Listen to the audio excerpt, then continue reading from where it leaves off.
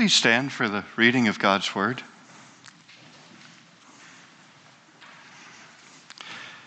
We continue in our study of the book of Judges, and we pick up in Judges chapter 10, verses 1 through 16.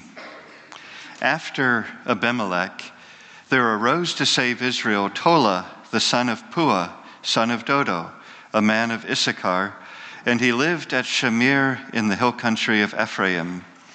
And he judged Israel 23 years, and he died and was buried at Shamir. After him arose Yair the Gileadite, who judged Israel 22 years. And he had 30 sons, who rode on 30 donkeys, and they had 30 cities, called Havoth Yair to this day, which are in the land of Gilead. And Yair died and was buried in Kamon. The people of Israel again did what was evil in the sight of the Lord, and served the Baals and the Ashtaroth, the gods of Syria, the gods of Sidon, the gods of Moab, the gods of the Ammonites, and the gods of the Philistines. And they forsook the Lord and did not serve him. So the anger of the Lord was kindled against Israel, and he sold them into the hand of the Philistines and into the hand of the Ammonites. And they crushed and oppressed the people of Israel that year. For 18 years they oppressed all the people of Israel who were beyond the Jordan in the land of the Amorites, which is in Gilead. And the Ammonites crossed the Jordan to fight also against Judah and against Benjamin and against the house of Ephraim, so that Israel was severely distressed. And the people of Israel cried out to the Lord, saying, "We have sinned against you, because we have forsaken our God and have served the Baals." And the Lord said to the people of Israel, "Did I not save you from the Egyptians and from the Amorites, from the Ammonites and from the Philistines? The Sidonians also and the Amalekites and the Maonites oppressed you, and you cried out to me, and I saved you out of their hand. Yet you have forsaken me and served other gods. Therefore, I will save you no more. Go and cry out to the gods whom you have chosen. Let them save you in the time of your distress." And the people of Israel said to the Lord, "We have sinned. Do to us whatever seems good to you. Only please deliver us this day."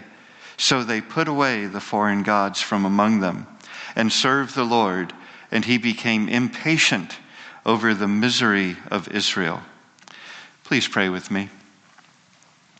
Lord, open our eyes, our ears, our hearts, our minds tonight to hear and to be changed by the preaching and the studying of your word. And we thank you and pray in Jesus' name. Amen. I don't know if how familiar you are with the Lord of the Rings series, but there is an interesting, actually the Peter Jackson version has lots of interesting scenes because he did a good rendition of a really well-written story. But one of the memorable scenes, if you're familiar with the series, is the elf princess Galadriel and her meeting with the humble hobbit from the Shire, Frodo. And she invites him to look into the mirror of Galadriel.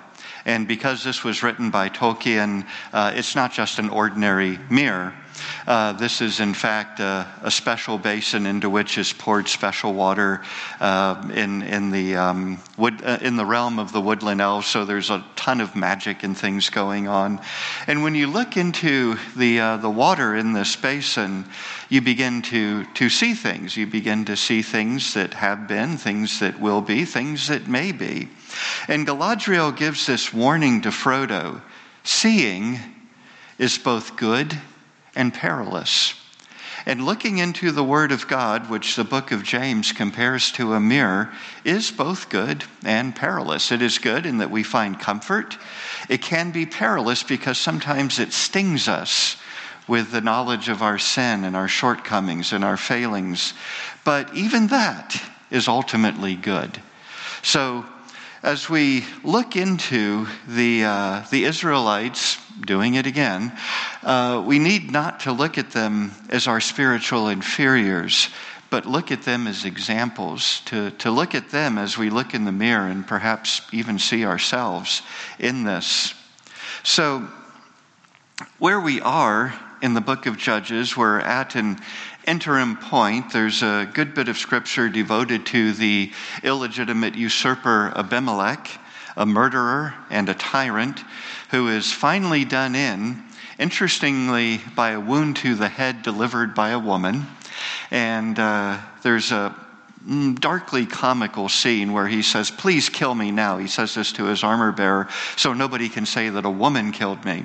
And so his armor bearer obliges, probably didn't like him either. And that's the end of Abimelech. So as we open with, after Abimelech, there's almost a wiping of the brow, like, oh, that's over. And where we are, we lead into the last part of chapter 10, and chapter 11 leads us to one of the better-known judges, Jephthah, who will free the land from the Ammonites. They are among the people that are oppressing Israel.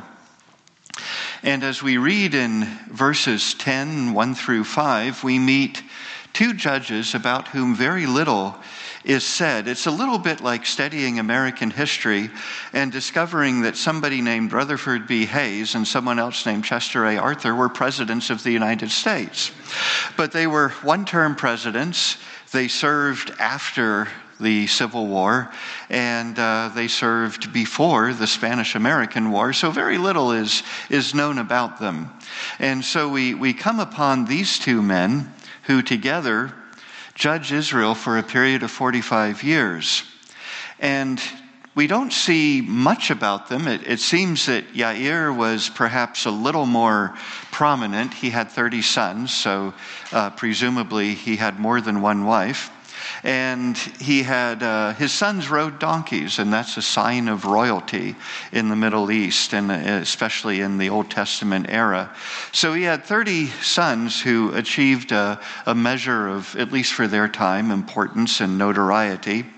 But what we do see otherwise is that these were two ordinary men. And there's a lesson here to us that it is okay to be ordinary and to be not famous, as long as you are faithful in your ordinariness and faithful in your obscurity, because we all live before an audience of one. We all should be striving to honor God, whether we're little known or well known, whether we have 10 followers on our YouTube channel or 1 million followers on our YouTube channel. I kind of lean towards 10, But anyway, the thing is to be faithful in the calling that God has given you, and to leave the results up to Him. After all, it's the heavenly reward that counts, not the temporary reward of fame and notoriety here. So yes, it's okay to be normal and ordinary as long as you're faithful in your ordinariness.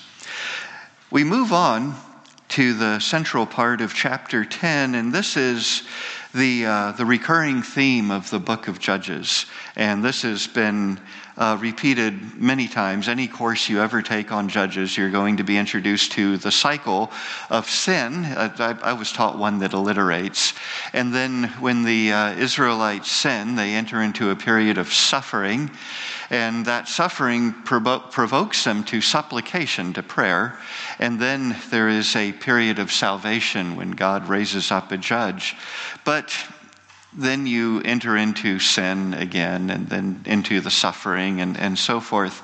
And I had one teacher tell me, this isn't so much a cycle as it is a spiral. Because as the Israelites go through this process, things get worse. And by the end of the book of Judges, and I'm sorry to give any plot spoilers here, but by the time you get to the end of the book of Judges, there is a civil war and the near extinction of the tribe of Benjamin. So things really, really do bottom out before we move into the era of the kings of Israel and of Judah. And what's really interesting here is in Judges 10:6, you read this: the people of Israel did again again did what was evil in the sight of the Lord. The actual reading is in the eyes of the Lord. And this offers an interesting contrast, because 2 times in Israel, in Judges, we see the theme verse of the book of Judges. And that appears twice in the book of Judges. And there was no king in Israel in those days. Every man did that which was right in his own eyes. So what the Israelites were doing by lapsing into their sin was right in their eyes, because it is always easy to justify sin in your own eyes. Yet it was evil in God's eyes. So you see the contrast there. Right in the eyes of the Israelites, wrong, and evil in the eyes of God. And so God is provoked. The imagery here is to a burning anger, and one where perhaps you've either experienced being in the presence of someone with burning anger, or perhaps you were so angry yourself over something you actually felt yourself physically growing warmer and the shape of your face changed, or the person that was in your presence. And there's no mistaking anger when you see it. It's pretty clear and obvious. And this is the way God's anger is described in this passage, a burning anger, and an anger that changes the shape of the face. So God sells them to the very people whose gods they worship. And so where Tola and Yair had been faithful to their calling, after those men passed away and after their influence diminished and was forgotten, the Israelites had proved faithless, where these 2 judges before them had proved faithful. And so they had forgotten their calling, which goes all the way back to Leviticus, before the entry into the promised land, before the conquest under Joshua, who was an excellent leader, who, for the most part, led well, was a godly man who was faithful, and one whom God blessed for his efforts. Before we even get to Joshua, the Lord tells the people of Israel this: "For I am the Lord, your God, who brought you up out of the land of Egypt to be your God. You shall therefore be holy, for I am holy." God has redeemed his people, not just to deliver them out of trouble, but to make them a people like himself, a people that reflects him. And this even goes all the way back to Genesis, where man is created in the image of God. And for what purpose? To reflect the glory and the honor of God in a way that no other created being can. And ever since the fall of man, that has been marred, and that ability has been broken and diminished and shattered by sin. It's the case with the Israelites, and that's the case with you and with me. And so in verses 8 and 9, we read that the people of the land, people groups whom the Israelites have blended in with, instead of remaining distinct and holy, they have in fact joined in with the people of the land in the worship of their false gods. And these are no small things, as the people of Israel will again lapse. Even during the era of the kings of Israel and Judah, they will lapse again. The worshiping of these false gods involves rites that are defined by immorality and on a big scale, and sometimes involve the sacrifice of infant children. So these are not just little sins. These are very, very significant sins that the Israelites have fallen into, because instead of remaining distinct, "You shall be holy because I, the Lord your God, am holy," from the people of the land, they have become just like the people of the land. And there's a big lesson to you and me. Are we distinct from the people around us, or are we unidentifiable among the people among us? Are we any different from the people among us in a good way, in a godly way? So they are, the Hebrew indicates that they are crushed, shattered and crushed by their sin, and sorely distressed by their enemies. It is impossible to sin and for there not to be consequences. It can be anything in the form of guilt or the consequences that follow that sin. And as an added point of irony, the people of Israel are suffering in Gilead. That was the home of Yair. And they are suffering in Ephraim, the home of Tola, whose presence is long gone and the influence is no more. And now that the Israelites have relapsed into their sin, those places that were perhaps associated with these little known but faithful judges has now been associated with their sin and with their judgment.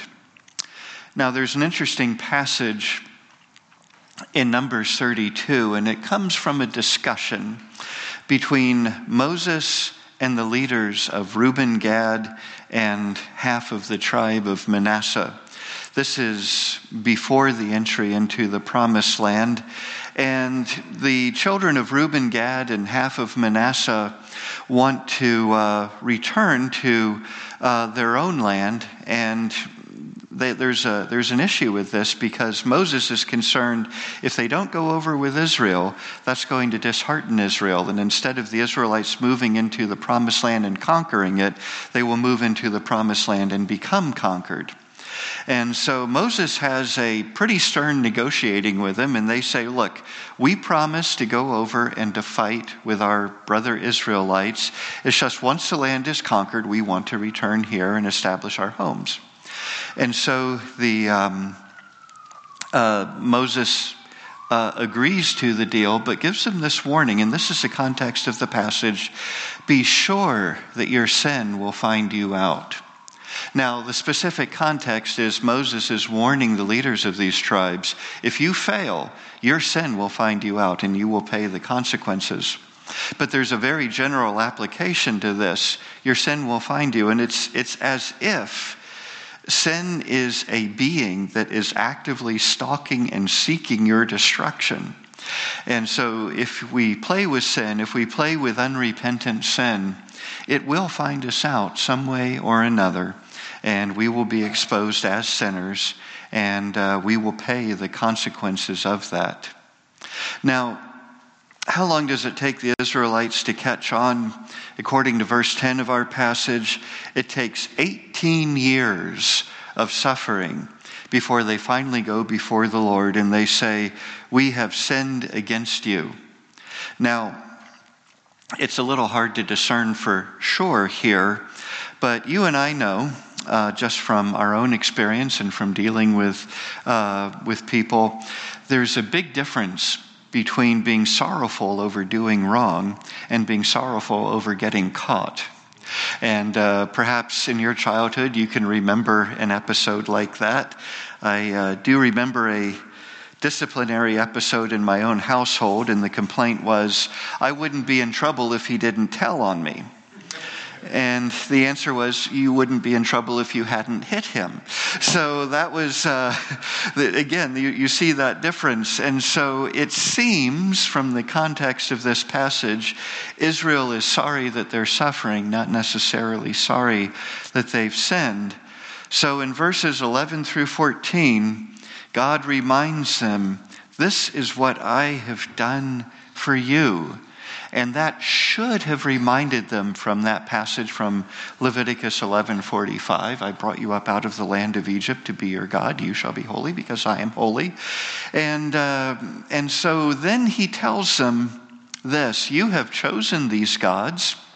Why don't you cry out to them and let them deliver you? And this might bring to mind the well-known passage from Romans chapter 1 where not just, this is referring specifically to the Gentiles, but it talks about how they have the knowledge of God in creation, but they have willfully rejected that and are in the present tense rejecting and suppressing the knowledge of God. And because they are determined to continue in their sin, Romans 1:24 says God gave them up. Romans 1:26 says God gave them up. Romans 1:28 says God gave them up. And so there's a point at which God gives people over to their sin. A Puritan author I read some years ago mentioned that this is God's greatest judgment, not intervening, but letting people continue in their sin. And it is by his mercy that he intervenes and draws us out of that and causes us to repent of that. But otherwise, there's a point where people can be so willful and so stubborn in their sin that God delivers them over to their sin. But in verses 15 through 16, we read this, that the Israelites, they confess, they surrender, and they repent, and they put away their gods. Now we don't have sorrow over the consequences. We seem to have real sorrow over the sin. And we read something here because as harsh as the judgment of God can be, there is always light at the end of the tunnel. God never steps on his people and says, well, there, you deserve it. I'm going to get rid of you and start over with somebody else. God offers this, that at the end of this passage, he is moved by their helplessness and their suffering. The reading is literally that his soul became short, indicating he was impatient, and that now that they have genuinely repented, God is going to act on their behalf. God is going to restore the fortunes of Israel because of their repentance. So because their repentance is real, God is going to have compassion, and God always has compassion. I want to take a quick look at Hebrews chapter 4, verse 14. And this is a reminder of the degree to which God identifies with our suffering and with our weakness. And we have this in reference to Jesus in Hebrews 4:14. We read, "Since then we have a great high priest who has passed through the heavens, Jesus the Son of God. Let us hold fast our confession. For we do not have a high priest who is unable to sympathize with our weaknesses, but one who in every respect has been tempted as we are, yet without sin." Jesus, in his humanity, lived in a fallen order. He lived in a fallen creation around fallen people. He knew what it was to grow up in an environment surrounded by sin. The primary difference between him and us is he never gave in to it. But he understands in his humanity what it is to be tempted. Verse 16, "Let us then with confidence draw near to the throne of grace, that we may receive mercy and find grace to help in the time of need." If you know your Old Testament history a little bit, that line about "let us draw near to the throne of grace" must have been shocking to its first hearers, because to simply walk into the Holy of Holies, whether it was in the tabernacle or whether it was in the temple, was to invite instant death. And two of Aaron's sons suffered exactly that for their irreverence. But because of Christ, who already sits at the right hand of God, we are invited to walk in and find not judgment but mercy. And so we are not only invited in, we are called in to find mercy, because this is the dominant characteristic of God. It is his mercy and his desire to take undeserving people like you and me and restore them to himself and say, "I will be your God, you will be my people." Moving on to this, I do want to pause for a second on this issue of sin and sorrow. There's an interesting passage, 2 Corinthians 7:10, where Paul is writing to the church at Corinth. Now, the 1 Corinthians, Paul is really beating them up about their sin. It's pretty bad. And he identifies them as saints at the beginning of his letter in 1 Corinthians, perhaps to remind them of their position and their status in Christ. And there's some things they need to change to start acting like saints again. And so he has to deal with division, he has to deal with immorality, he has to deal with infighting and pride and some really significant sin. But the Corinthians repent. And in 2 Corinthians, Paul writes to them about godly grief and worldly grief, or in the King James, godly sorrow and worldly sorrow. And he makes this distinction: godly sorrow or godly grief over sin, that leads to repentance, and that has a hopeful end. That leads to life. But worldly sorrow leads to death, because worldly sorrow has no hope. Worldly sorrow is, you failed, and that's all you are. Godly sorrow is, I have failed, please redeem me. And there's hope at the end of that. And so what a blessing it is to know that God offers us an awareness, a consciousness, a sorrow over our sins, but with a good end, with reconciliation at the end, with being drawn to him, with being restored to him, with being set right in him, with having our sins forgiven. And that is a complete difference from the sorrow over sin that leads to despair. So be encouraged if you're feeling sorrowful over your sin. That's a good thing. But sorrow with hope that God will restore, that God will bless, that God will put you back where you belong. Now, as we look at this passage in Judges, in fact, as we read the book of Judges, as we read the Old Testament, as we read the New Testament, we see this recurring theme. It's so easy to criticize the Israelites under Moses. They saw these miracles that God said, I'm not going to do this again, and I've never done this before, and you're the generation that's going to walk out of Egypt, and you're going to see great manifestations of God's power. And some short time later, they're faithless again. We go through Judges, and we see the cycle where Israel repeats their faithlessness. We move to the New Testament. Everybody's favorite to pick on is the Pharisees, because they're so judgmental. And so we, wherever you are on the political spectrum of the Christian faith, left, right, or whatever, the Pharisees are everybody's favorite to call out. And often without seeing the irony of that. And we can look at the disciples and think, what is wrong with you people? You've seen Jesus' miracles, and he just fed this many people, and now you're concerned he can't feed that many people, and so forth. And so, again, we need to look at these not as something to look at and to scoff at and to sneer at, but to look at and see ourselves, look for ourselves in this. Because we are those Israelites, we are those Pharisees, we are those disciples. And here's the issue with us and with them. We're all so human. All made in the image of God, all made to reflect the glory and honor of God, all capable to a degree of doing good things, but always entangled and marred by sin and motivated by sin.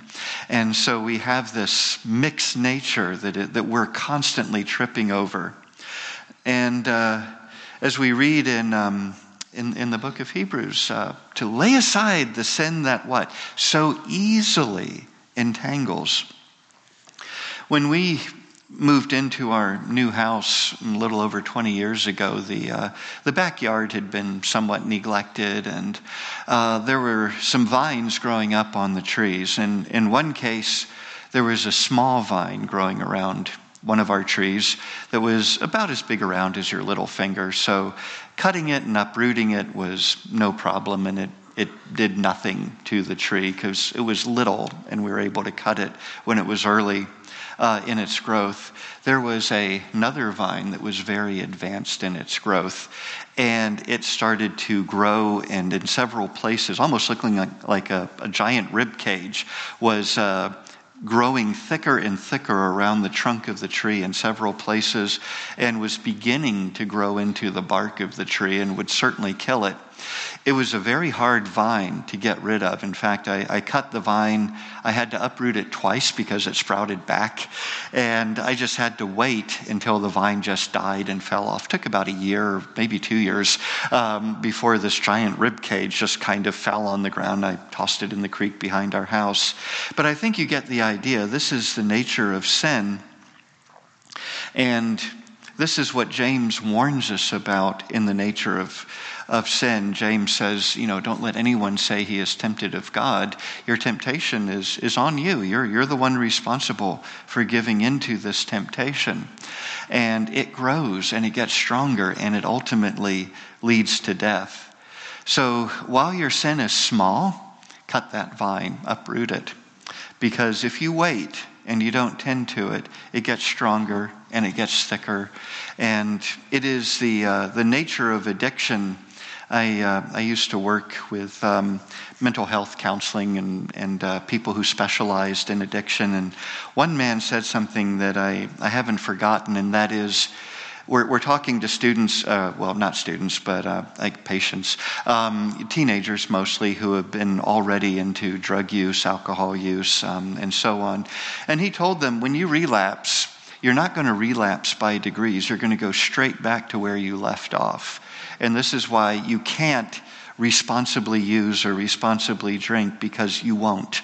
You're going to fall right back into the very depth of where you left off. And so this is the nature of sin, is that to relapse into it is to go back where you left off and not to slide in gradually.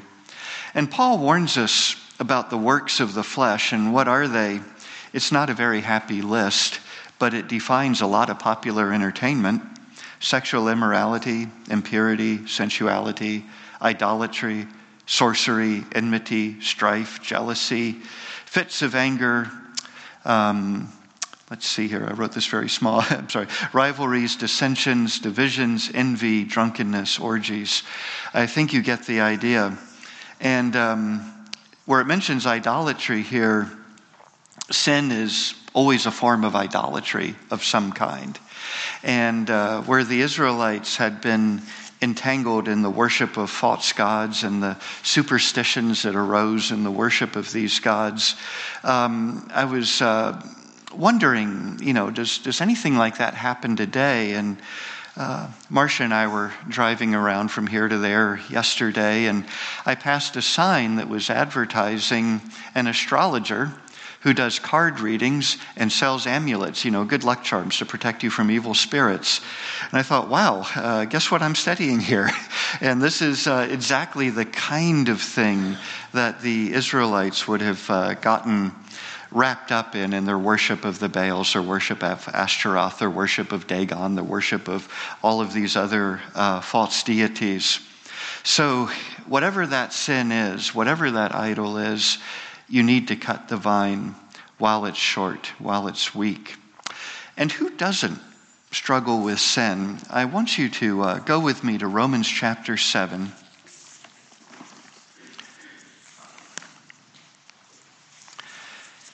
And we read Paul being very honest and very open about himself. This isn't Paul, the fresh convert. This is Paul, a very learned man biblically, one who has memorized lengthy passages of the Old Testament, perhaps the entire book, one who is educated in the scriptures, one who at this point has been a church planter and a missionary, a Christian with a tremendous amount of experience behind him. And at this stage in his life, he says in Romans 7:19, "For I do not do the good I want, but the evil I do not want is what I keep on doing." And then we read down in verse 24, where Paul says, "Wretched man that I am, who will deliver me from this body of death?" And I tell you, the book of Romans would be a very, very depressing book if it ended at chapter 7. But did you know it goes on into chapter 8? And we read so much in there. I would encourage you to read chapter 7 and chapter 8 back to back and see Paul as he focuses on himself and his failings and his despair over his failings, and the reassurance he has and the joy he has in seeing how Christ has met every shortcoming that he suffers from. So among the things we read in Romans 8 is this, picking up in verse 9. "You, however, are not in the flesh, but in the Spirit. If in fact the Spirit of God dwells in you, anyone who does not have the Spirit of Christ does not belong to him. But if Christ is in you, although the body is dead because of sin, the Spirit is life because of righteousness. If the Spirit of him who raised Jesus from the dead dwells in you, he who raised Christ Jesus from the dead will also give life to your mortal bodies through his Spirit who dwells in you." And the good news is just beginning in chapter 8 as we finally read that we are inseparably united to Christ, not because of our faithfulness, but because of his faithfulness. So for the believer, you are a new creature, says 2 Corinthians 5:17, and you already possess the power to repent and to overcome sin. If you are an unbeliever, you are without the Holy Spirit, you are without Christ, you are without power to overcome sin, and you are without hope. But 2 Corinthians 6:2 tells us now is the day of salvation. God is reaching down to you in Christ. Will you reach up and accept that gift of salvation? And I want to close with a look here at James. So go with me to James chapter 1. And we'll finish up here where James says this, chapter 1, verse 22. But be doers of the word, and not hearers only, deceiving yourselves. For if anyone is a hearer of the word and not a doer, he is like a man who looks intently at his natural face in a mirror. For he looks at himself and goes away and at once forgets what he was like. But the one who looks into the perfect law, the law of liberty, and perseveres, being no hearer who forgets, but a doer who acts, he will be blessed in his doing. So I would urge you, as I remind myself, to look into that mirror of God's word. And as you and I look into it, let us not walk away unchanged. Pray with me, please. Lord, thank you for the examples of the past. And in a way, thank you that their failings are so much like ours. And yet in their failings, we see your mercy. And we see your undeserved goodness. We thank you for Jesus, who took the blame for all that we did wrong, who gives us credit for all that we did right. And Lord, it is our prayer that we would persevere in righteousness, and for any who don't know you, that you would draw them to you and let them know that blessed hope, that deliverance from sin for the first time. And we thank you and we pray in Jesus' name. Amen.